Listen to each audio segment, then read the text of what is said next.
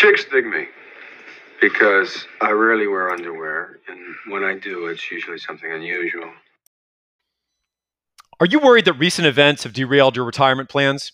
It certainly made us reassess all aspects of ours, and that's why we're proud to offer our listeners a chance to work with David McClellan, a fiduciary financial advisor from Forum Financial. David's practice specializes in financial life coaching and retirement planning. And right now, he's offering free consultations for our listeners if you mention the podcast. As part of this consultation, David can help you understand your financial freedom number and what that means to you in assessing your future financial plans. If you want to build wealth, if you want to make optimal decisions within your financial life, David is someone you need to talk to. You can reach him at 312 933 8823. Once again, that's David McClellan at 312-933-8823. He's located in Austin, Texas, but he's got a nationwide clientele. Do yourself a favor and get some great financial advice for free and see if you might want to work with Mr. McClellan. I think you'll be happy with your phone call. Hey, this is talent number one, flying solo this week. That's right. No Kevin Dunn, the professional broadcaster, to backstop me, to provide the cushions down below the tightrope in case I start to waver and my lip starts to quiver under the pressure and my pole starts to shake. I'm talking about the pole that tightrope walkers hold, folks. Let's keep it PG-13. And once I start to fall, there's no Kevin Dunn to catch me in his arms, his strong, powerful, manly arms, and save me. You know what? I don't need Kevin because we're going solo, folks. This is the Everyone Gets a Trophy podcast. This is talent number one, going all on his own like a big boy. And going to hit on a few random stories. And then I want to talk about the mailbag because we do have a mailbag. That's trophymailbag@gmail.com. And I have done a particularly terrible job of checking that mailbag because I lost my freaking sign into it.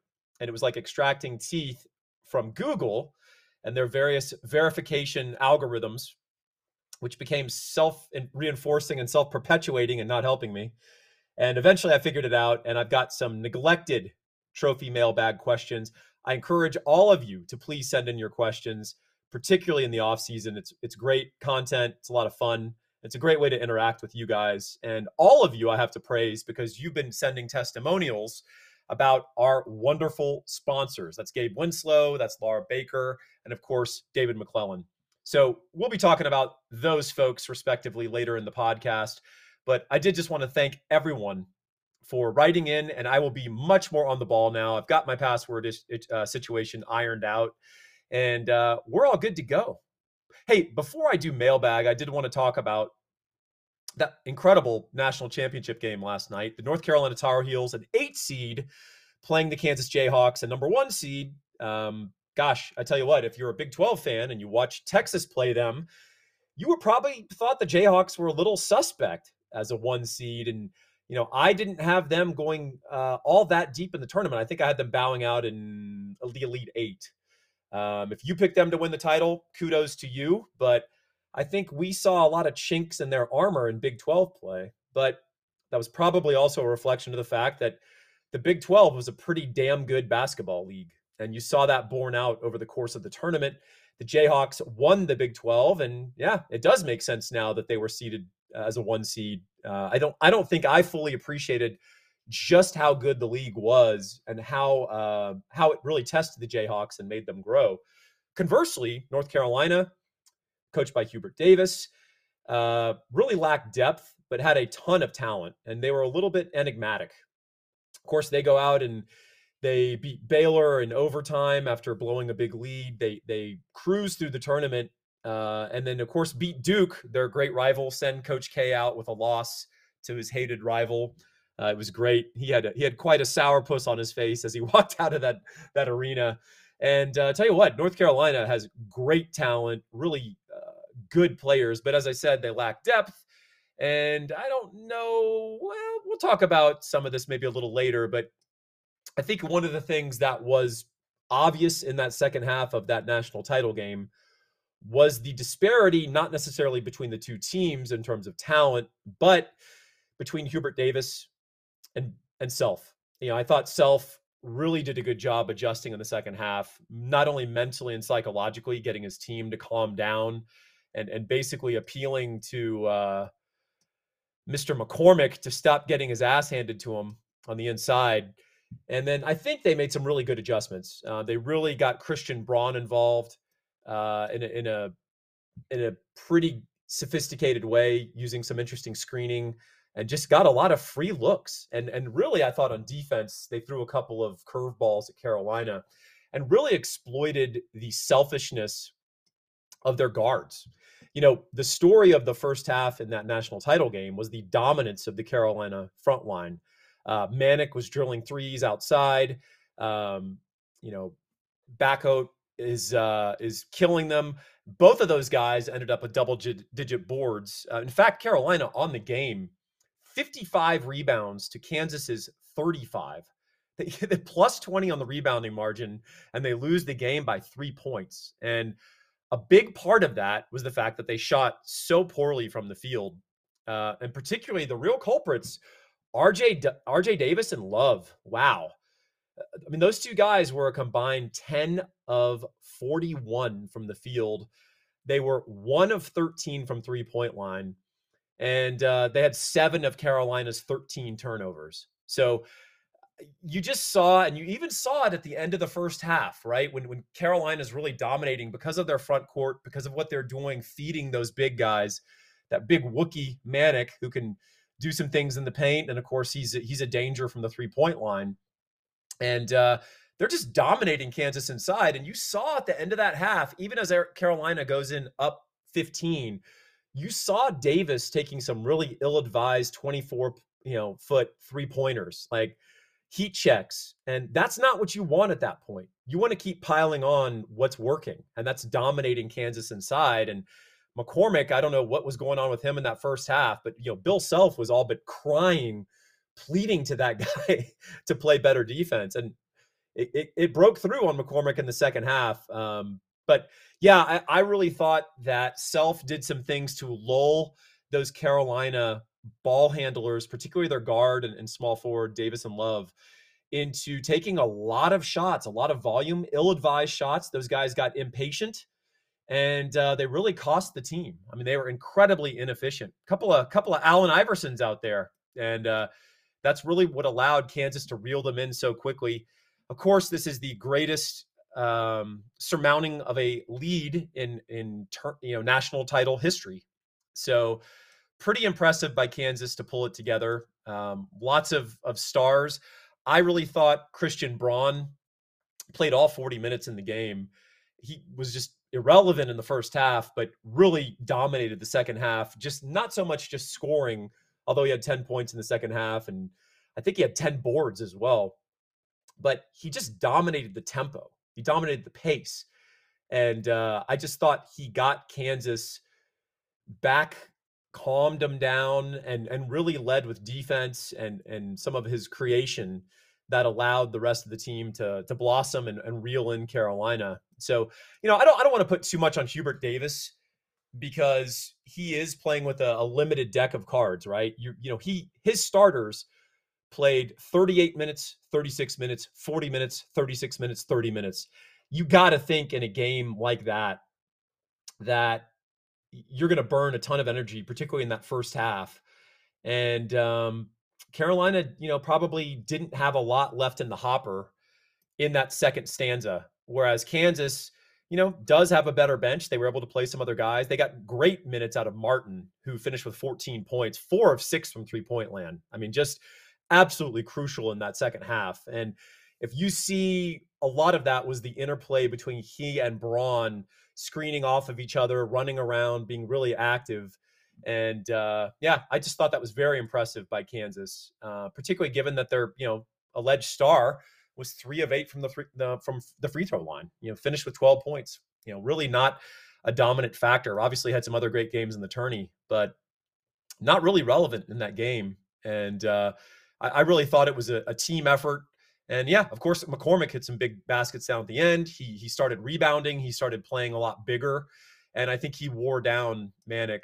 Poor Brady Manek was looking for the ball, was begging for the ball in the second half. And RJ Davis and Love, man, they were they were all about balling and putting their name in that box score, and they put their name in the box score, shooting 10 of combined 41.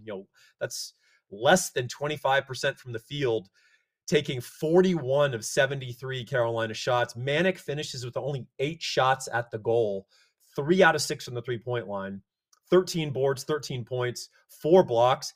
By far the most efficient player for Carolina, and they just ignored him in the second half. It's a real shame. Some of that's on Carolina and their depth issues. Some of that's on their selfishness, maybe of some of their backcourt players.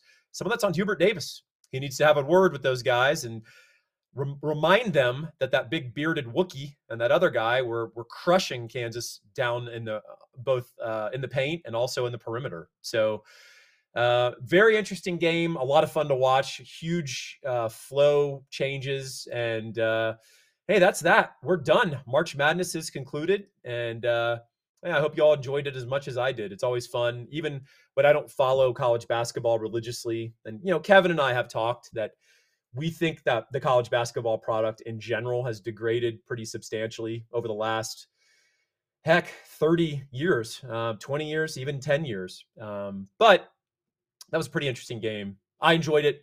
Hope you guys enjoyed it too. Let's move on. What else do we want to talk about? Obviously, Texas is doing spring football. Some things are starting to come together. I think we're going to dedicate a podcast specifically just talking spring ball. I don't really want to commentate too much because really the coaches are putting these players in different situations. They're running out different ones and twos. It's not necessarily illustrative of what we're going to be starting in September when Texas kicks off the season. I think you have to realize they're trying a lot of different combinations. They're also having guys have to prove themselves. Some of these new transfers that have come in that will certainly be impact players. They can't just anoint these guys. That destroys your program culture. So I think they're trying to figure out a lot of different things. I think they're trying to figure out their defensive approach, certainly. And a big part of that will be, how do they deploy the defensive line? How do they carve out a role for Alfred Collins? Look, I've been very clear in my criticisms of Kwiatkowski. And if you can't find a role for the most explosive and disruptive defensive lineman on your team, the problem may not be the lineman. It may be the role that you're assigning. And that's what happened with Alfred Collins, a non-starter until he was inserted into the lineup and placed on the outside and immediately started making an impact, and probably not his optimal position. So I'm very curious to see how they deploy Mr. Collins. I want to see how they deploy Moro Ojomo. I want to see how they incorporate T'Vondre Sweat, Keandre Coburn.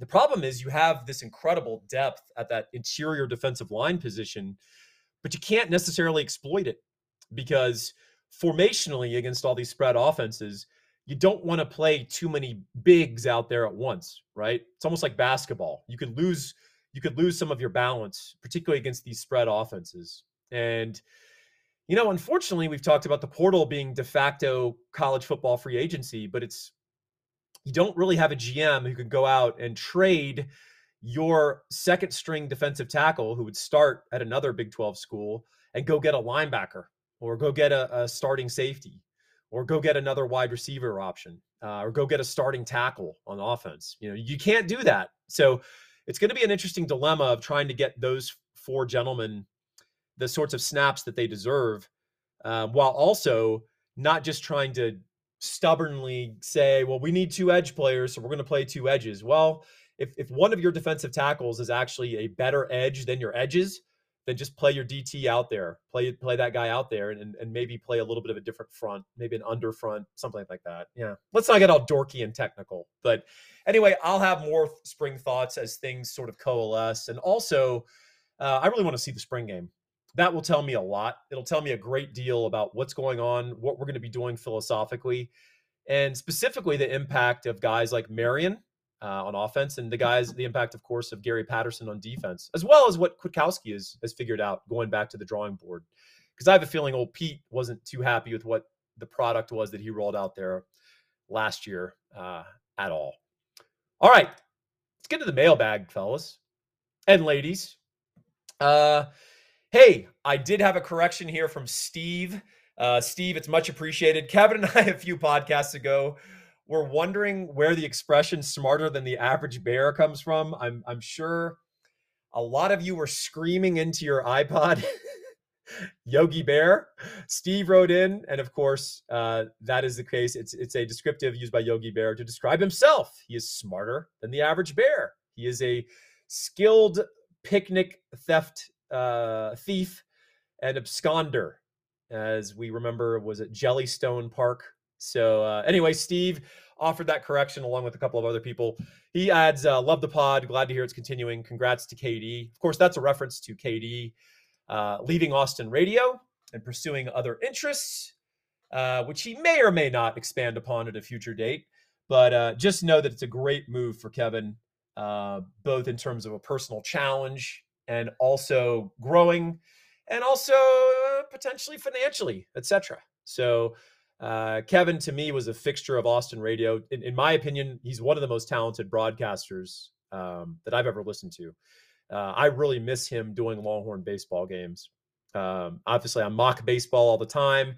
I give baseball players a hard time. Some in good fun. Sometimes, got a little edge to it. But the truth is, I would watch Longhorn baseball because Kevin would not only make it an easy and fun watch, but also he'd educate me, and was great grasp of Longhorn baseball lore, college baseball history, but also baseball knowledge. You know, he really got it, and no small coincidence that he was very tight with Augie Garrido, and I know Augie had a great deal of respect for him. So KD's going to apply those same principles that made him successful in radio and broadcasting to this new venture, but he's going to kick ass. So write in. Thanks for writing in, Steve. I appreciate that, buddy. All right.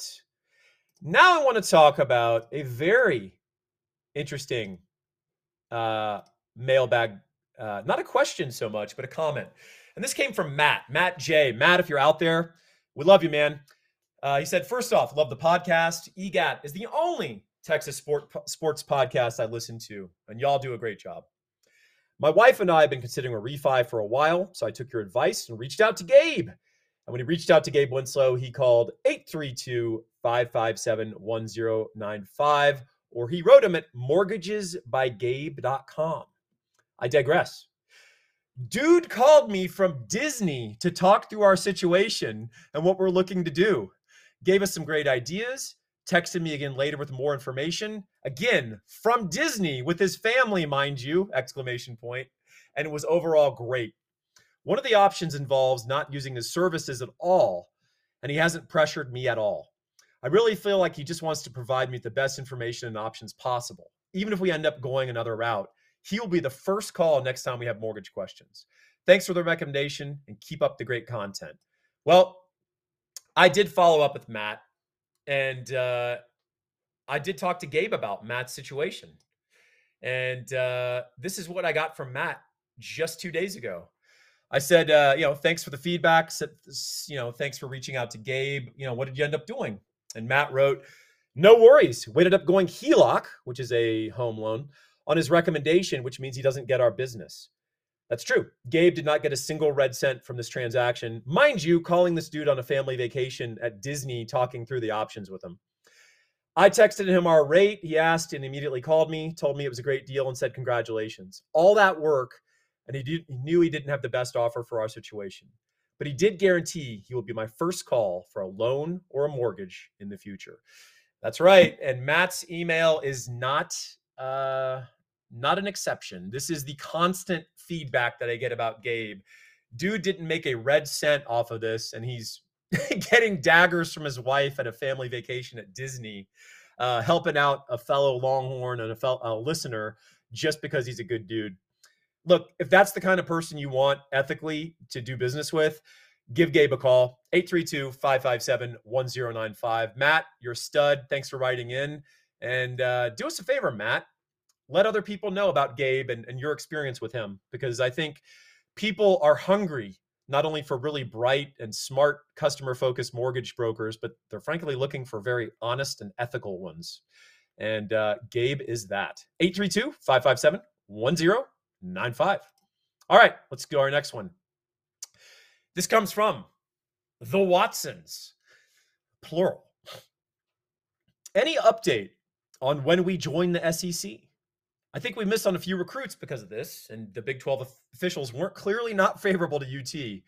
Would love to hear your response on upcoming EGATs. Thanks. All right, the Watsons. Here's the truth. The Big 12 did not dissolve as anticipated. Other conferences did not snap up the most viable Big 12 teams. That's, of course, the Kansases, maybe the Iowa States, maybe the Oklahoma States, but that didn't really happen. And I think some of that was because of what's going on right now, sort of a stasis in college sports. People were a little frozen post-COVID. I also think that had to do with the fact that Texas and Oklahoma didn't do a good enough job trying to make that happen for some of these schools. And I think there are ways they could have structured that favorably. In addition to that, a lot of the teams in the Big 12, I mean, it kind of proved why the Big 12 is being fled, which is a lot of these schools are not particularly attractive to major conference suitors. No offense, Baylor, no offense, Texas Tech, but other big time leagues kicked the tires and they weren't necessarily enthused, and that's just the reality of it. Doesn't mean they're not going to kick our butt in football or basketball or whatever else, but these decisions are being made about a lot more than a moment in time in your major sports programs, right? It's about potential. And Texas has got a lot of it. And Texas has also got a lot of TV sets. And Texas has also got a lot of living alumni.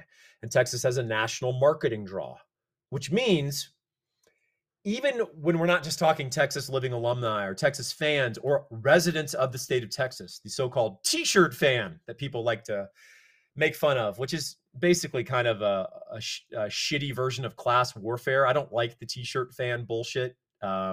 Anyone can pull for Texas that wants to pull for Texas. Let's not do all this elitist stuff. Anyway, I digress. I think that Texas also, and Oklahoma too, to a somewhat lesser extent, has a national brand. And what does that mean? It means if Texas is on in Maryland or California or Iowa, it just happens to be on, they will draw a slightly, or I should say substantially higher passive audience than even Baylor and Oklahoma State playing for the Big 12 title, right? Two manifestly superior teams who beat Texas in the regular season. Texas will still get more national passive TV sets that have no link or affiliation to Texas. It's one of the reasons it's so attractive. It's a brand. I know that word gets abused and overused, but in this case, it's actually the case. So what's the update on the SEC? Well, the fact is, because the Big 12 was not able to dissolve, you've got these large penalties for Texas and OU to leave. Texas can pay the penalties, OU cannot. That's the harsh reality. OU doesn't have the kind of money or checkbook that Texas has to throw around, and that's just the reality of it. So what Texas has to wait for is for the Big 12 to maybe blink and lower some of these exit penalties, which, don't hold your breath on that. But they also need to see if OU can find a way to deal with this, or if a network wants to chip in on some of these exit fees. So that's what's going on. I'm going to actually ask some questions about some people who would know and see what a likely reasonable window is on this. But I can tell you, I don't think they want to wait till the grant of rights expiration in 2025. That's not good for Texas. It's certainly not good for OU. It's not good for the SEC. So that's where we stand, the Watsons. I very much appreciate your question. Right back again. All right, let's move on. Oh, I got a nice comment here. This is from Anak, or Enoch. Sorry if I'm mispronouncing it, man. Thanks for writing in. A fellow Keeling Hornet. What's up, man? Keeling is a junior high in Austin. And when I was in 8th grade, it was basically, if you know Austin, it's right next to Rosewood Park, which back in the day in East Austin was kind of always in the news. This was the place where you'd find like a shooting or drug deals or a prostitute's body found in Rosewood Park. That's how you'd lead off the ABC News, back when I was a kid. And that's where Keeling was. It used to be a school. It was burned down, I think arson, on the east side. It was rebuilt. It was a magnet school. It still is a magnet school. And they bused the kids from Northwest Austin to East Austin. And Keeling was a predominantly Black, predominantly African-American junior high. The kids from Northwest Austin were predominantly white. And this was the first time they came together. It was a brand new school. And it was a blast. We had a great time. I played football there. We had a great basketball and football team, a lot of school pride. Everyone got along really well. And it was a lot of fun. It really was. And, a little consternation, I think, from both sides of I-35. And it all came together and everyone got along and had a blast. And made a lot of friends and got early intro and preview into rap music when it was really just starting to grow and burgeon in American society. And so that was always fun. I was a little bit ahead of the other kids in the curve. And then, shared some Led Zeppelin and some Metallica the other way. So, there's some dudes in East Austin who probably got a Metallica poster because of us. But anyway, that's what happened. Fellow Keeling Hornet here. And so he mentioned that he enjoyed that little flashback. And he said, I know you must remember Jam Burgers then too. So let me talk about Jam Burgers. Jam Burgers was an illegal restaurant that was set up in a vacant lot. And it was called Jam Burgers. And you knew it was called Jam Burgers because it had been spray painted on a piece of cardboard, also a piece of tin, aluminum siding. And on one of them, it was, I believe, misspelled. It was Jam Burgers with a Z. And then the other was spelled Jam Burgers with an S because Jam Burgers has range. And it was basically an illegal outdoor restaurant. And basically, they made burgers. And you had some lettuce and you had some pickles and some buns and some mayo that had been exposed to the sun for probably a little too long. And Jam Burgers was right across the street from Keeling High. And we'd go to Jam Burgers all the time. And in fact, I remember skipping school once in East Austin. And we went and visited Ben's Barbecue. We went to Jam Burgers. We went to a barber shop. And basically just toured East Austin as a bunch of little punk 13-year-olds. And I'm sure the locals were very amused at us walking around in our Keeling leather jackets, trying to posture and look tough. A bunch of little Keeling junior high punks trying to walk the streets of the East Side. But you know what? Everyone was really cool. We had a great time. And we were told in no uncertain terms a couple of times that we need to get our ass back to school. And that's what we did. So anyway, thanks for writing in, buddy. It's fun to always reflect on Keeling, the pride of East Austin. All right, what else we got here? Shay writes in and says, hey, did you all forget about George Muller, the 1990 basketball team, when you listed the Heights? He was a crowd favorite, not considering the 1.0 points per game and 1.1 rebounds per game he brought. George Muller, yes, Kevin and I, we were talking about that the current Texas team is really small, and Texas hasn't been this small in a while. And we mentioned the great Blanks Mays, right? The BMW basketball team of 1990 went to the Elite Eight, lost narrowly to Arkansas to go to the Final Four. They were a very short team, very guard-oriented. They went something like 6'2", 6'2", 6'4", 6'6", 6'7". That was the starting five. Not a big basketball team, but they had a lot of heart. They could shoot, and they had style, man. And George Muller was a 7'1" guy, kind of all thumbs and 2 left feet, but he was a crowd favorite. He was beloved. He played spot minutes, would be a kind description. And he typically had more fouls than points or rebounds when he did play. But yes, the crowd loved George Muller. He did not play much. That's why we did not talk about him or list him. But Shay, that is a good catch. Thanks for writing in, my man. All right. Scott writes in. Scott D writes in, says, guys, love the podcast. On your prop bet musings, those things are gamed by the professionals, gamed in quotes. The catch is that Vegas severely limits the amount of money you can get down on those types of bets. That's correct. Yeah, Scott's right. You'd be lucky to get more than $300 to $500 per bet. They won't take more than that. I know that for a fact because I went to Vegas once with a degenerate friend of mine who is a shameless gambler, and he tried to put a $750 prop bet on how many turnovers a St. John's point guard would have in the second half. I think that's what it was. And the book refused the bet, even though it was a listed bet. And I think he scaled it down to like $200. By the way, he won the bet, which was hilarious. No book will let you bet thousands of anything like that because of the fact that the answers will leak. I believe it's already known that the last song that we played at halftime will be California Love, and Lose Yourself is supposed to be the first song from what I'm hearing. Ooh, I don't think Lose Yourself was the first song. So who knows? We're talking about the Super Bowl halftime, of course. So, yep, thanks for that information. All of you gambling degenerates, I like when you guys write in because you always have interesting insights and insides on Vegas. And man, I learned a long time ago that those really nice hotels and those really nice restaurants and those really nice spectacles, the dancing fountains and the sphinxes and the lions in the cages, that wasn't built on tourists winning. That was built on tourists. That was built on tourists losing a lot. So I'm not talking about you gamblers who are listeners to the Everyone Gets a Trophy podcast. Of course, all of you guys do nothing but win. I'm talking about those other gamblers that allowed Vegas to be built. Somehow those guys lose and you guys always win. No, I'm just joking.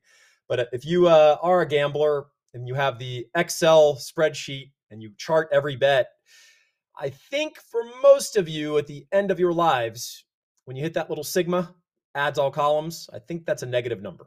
Now, if you get comped a bunch of sweets and you have a good time and a couple of ladies take an interest in you because you're high rolling, maybe a couple of ladies of the night, and you have a good time, whatever, it's all good.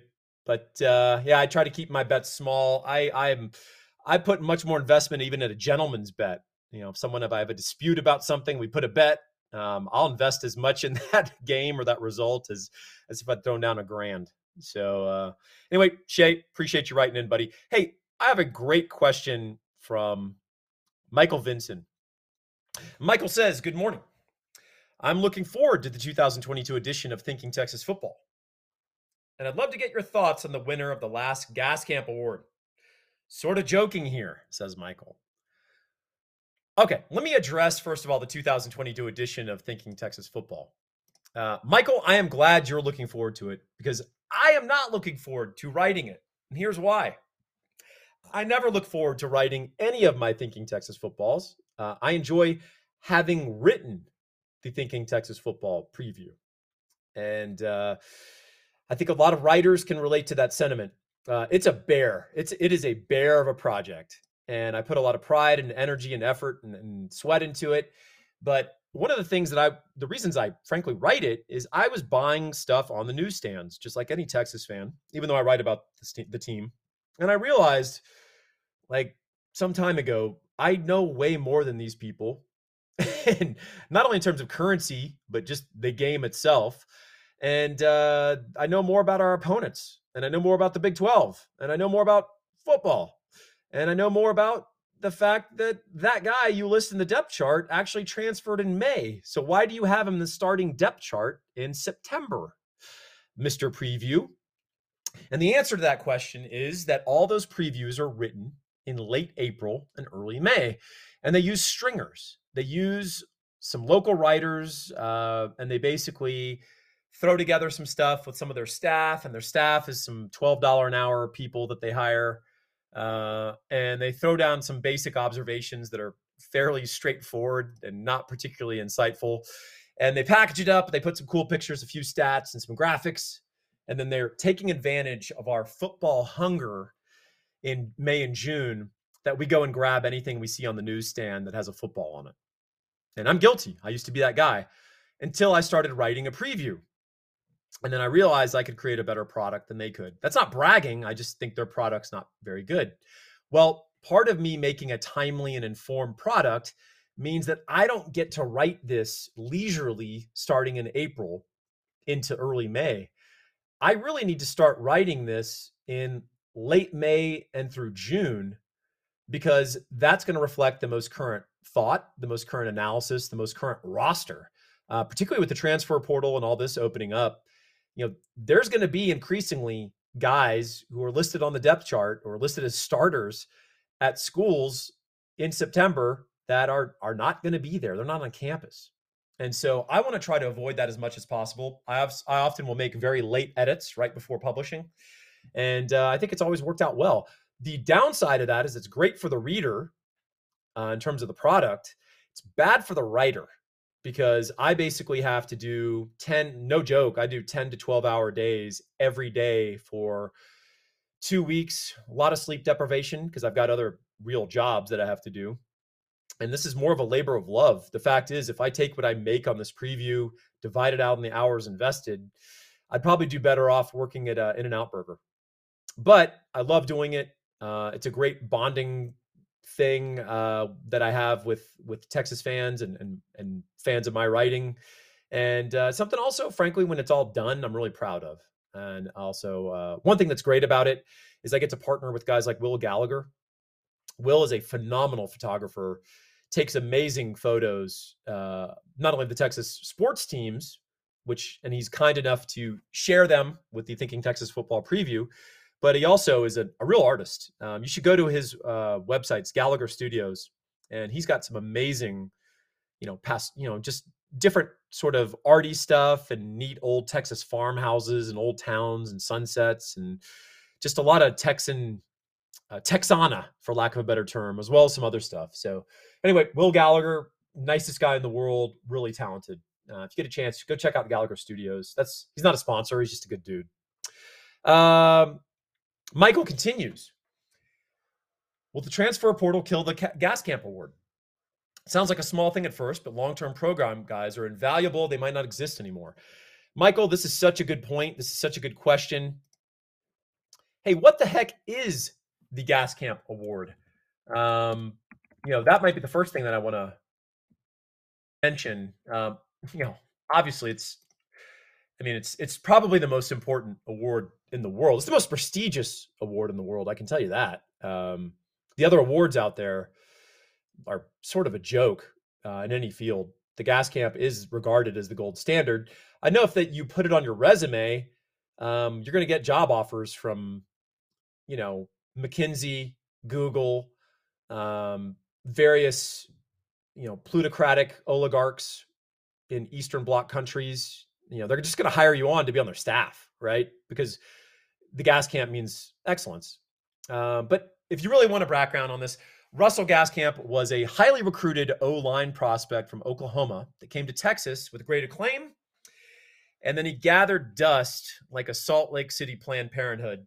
In 1998, then a fifth-year senior, he was struck by a meteorite, doused in gamma rays, won the starting center job, played really well, and helped Ricky, that's Ricky Williams, win the Heisman in 1998, along with a senior-laden offensive line that's coming off of a 4-7 season that got John Mackovic fired. This was the season, of course, that Texas fans fell in love with Mack Brown and stayed in love with him for a while, fell out of love with him, fell back in love with him, fell out of love with him, and stayed out of love with him for a while. Anyway, thereafter, the award goes annually to the senior that no one expects a thing from, who has spent much of their career marginalized, ignored, downtrodden, or injured. Injury often plays a big role in the Gas Camp, but also just opportunity. Sometimes guys don't get that break and they never get to show their wares. The Gas Camp recognizes and acknowledges those guys who stuck with it at Texas and then make strong contributions. Now, I'm going to get some pushback on people thinking I'm joking that the Gas Camp Award is not prestigious or isn't the most prestigious award on the planet. Let's go through some of the other famous awards.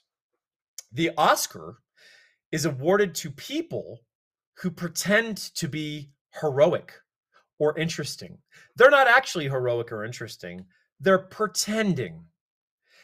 And you're talking about guys like, I don't know, Will Smith, who, while being cucked, overreacts to an innocuous joke about his wife having short hair, slaps a guy in front of 40 million viewers 40 pounds lighter than him and has his lip quivering, saying, "Keep my wife's name out of your mouth." And then 30 minutes later is on stage crying, saying love makes you do crazy things, and he wins the Oscar. Do I need to say more about the Oscar? All right, we're done. We can talk about the Nobel Prize. Well, Nobel Prize, certainly prestigious, a famous award. Yasser Arafat, a winner of the Nobel Prize. I'll leave it at that. Barack Obama won the Nobel Prize. Interesting dude, historic figure. Didn't do anything to win that prize. Still haven't had that one explained to me, whether you're a fan or not. One of those awards where you kind of go, all right, interesting.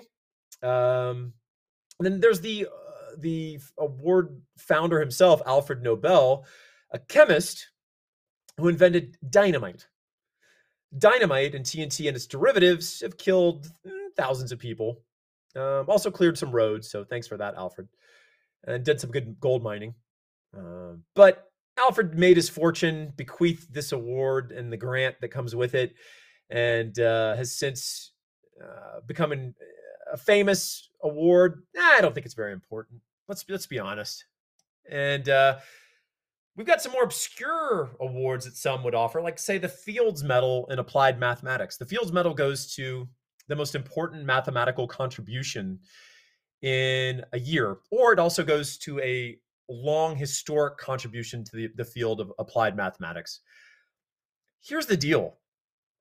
Is math even real? Who needs math? Like, what's the point? What, engineers, scientists, architects, people that build things, statisticians, investment bankers? Like, what are these guys important? Do they even do anything? I don't even know what they do. I mean, look, I do appreciate mathematics allows you to compute a quarterback's completion percentage, right? Completions divided into attempts. That's important. Batting average, at bats, hits, slugging percentage, on base. That's all important in applied mathematics.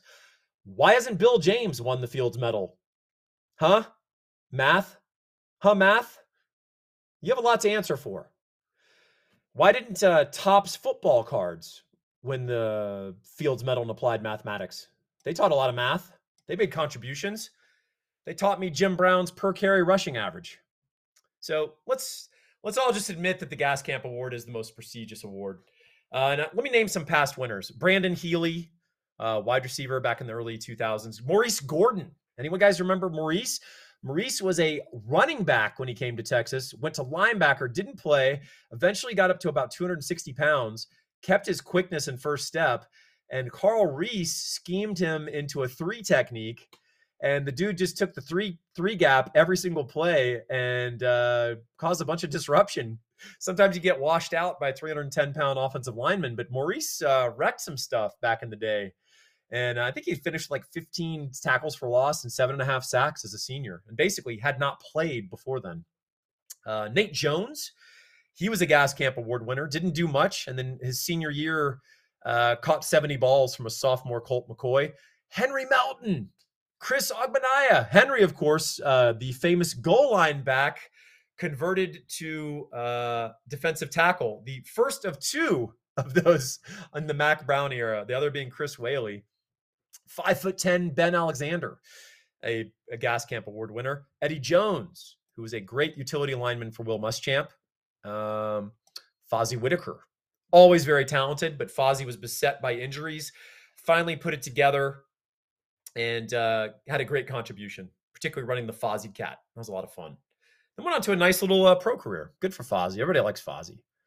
And then, of course, the most famous Gaskamp Award winner, or the most infamous, depending on your perspective, John Harris. John Harris was so deep on the depth charts and so deep in the doghouse for Charlie Strong and his coaching staff that in the spring game before his senior season, this is the spring game, mind you, dude is 4th string, and they put him in the game and made him finish out the game with the walk-ons. He was the only scholarship player left on the field. And they did it as a punishment to make him run because he'd been lackadaisical in off-season drills. Anyway, Old John, not exactly favored heading into the fall camp, and he freaking like put his nose to the grindstone that summer and ends up working his way up to first string wide receiver and has 1,000-yard receiving season after being the fourth string wide receiver in the spring game. One of the most incredible, meteoric, improbable gas camp rises ever. Even made even more interesting by the fact that he was the only bright spot in that offense. It was a moribund Charlie Strong offense led by Tyrone Swoops, and one of the worst statistical offenses in Texas football history. But John Harris was that bright light, 1,000-yard receiver. And boy, he had not done much before that. Actually came to Texas as a quarterback, if you'll recall, and was converted to a wide receiver. And as a fifth-year senior, he drops a 1,000-yard season. Unbelievable. So that's the Gas Camp Award. Is the transfer portal going to kill it? I don't think it's going to kill it. It is going to affect it. Look, a lot of those guys who would have stuck around for the gas camp or have been injured or sort of buried, they're going to go to greener pastures and they're going to have an easier way and means of doing it. But I think some are still going to stick it out. And so Matt's further question is, maybe an additional award might work in this era, something like the hyped transfer that didn't pay off immediately but kept working and became a good player. Memory is a little fuzzy, but maybe somebody like Sean Mitchell. So Sean Mitchell actually was a hyped player. Sean Mitchell, speaking of Austin, Pride of East Austin, Sean Mitchell, Austin LBJ. He went to JUCO out of LBJ, but he was known as a very good player. When he transferred to Texas, there was hype around him, and he did play immediately. He split the backfield with the young Ricky Williams, rushed for 1,000 yards. So Sean Mitchell was a good player, and yeah, he didn't kind of come out of nowhere. People knew about Sean Mitchell. But your point is good, Michael. There might be a transfer award that we need to figure out, because that is going to become a fixture in all of college football going forward, not just Texas football. Further, Michael says, what about JCs? I'm assuming he means junior college. Has the transfer portal killed JC recruiting forever? No, it will not kill JC recruiting forever. In fact, here's the deal on JC. A lot of those guys are non-qualifiers. That's the reality. They were going to have trouble getting in even into an SEC school. Okay. Then you have a mix of guys like the Aaron Rodgers types who just didn't get any attention in high school. They're late bloomers. They're in a rural area. Aaron, in this case, was in a rural area of California, just didn't get scouts out to see him. He's also a late bloomer who got much, much, much stronger as he gained weight and got, hit the weight room. His arm got stronger, and he just became a different quarterback. And so that's why he went to junior college. It wasn't grades. I think he actually was pretty smart and had good grades, but he went there as a development year. And then Jeff Tedford found him when he was at Cal. So those are the sort of star junior college guys you hear about. It's the non-qualifiers and then the late bloomers who were overlooked.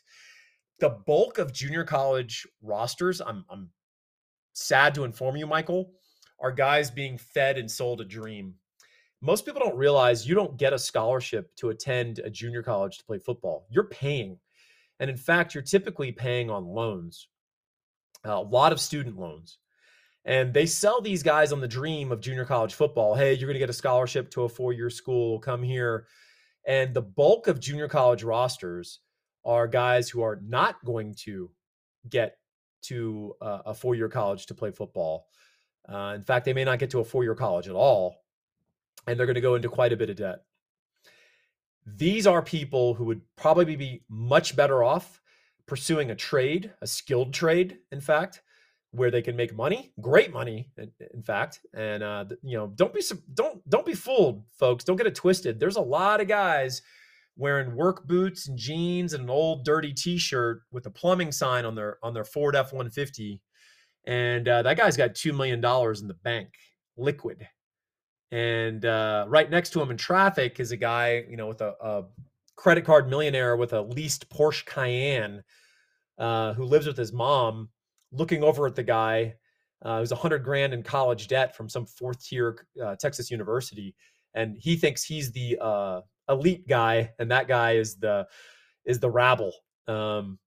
Not necessarily, folks. I think that we need to come to a little bit of a national revelation on this point. And we've sold way too many people on the idea that going and getting a bad college degree is preferable to pursuing your actual interests in the skilled trades or as an entrepreneur. So anyway, on a soapbox there, but that is the nature of junior college. It is run on a lot of this, and it's run on debt, frankly. And it's a debt bubble that makes the housing crisis in 2008 look like a cakewalk. So that's the reality of JC and how it's structured. It's not going to kill JC recruiting, but it may pose an issue for some of the elite non-qualifier type guys who may think they can find greener pastures playing portal games and stuff like that, because more and more schools are willing to play ball. So that's probably what's going to happen, Michael. That is a really good series of thought-provoking questions.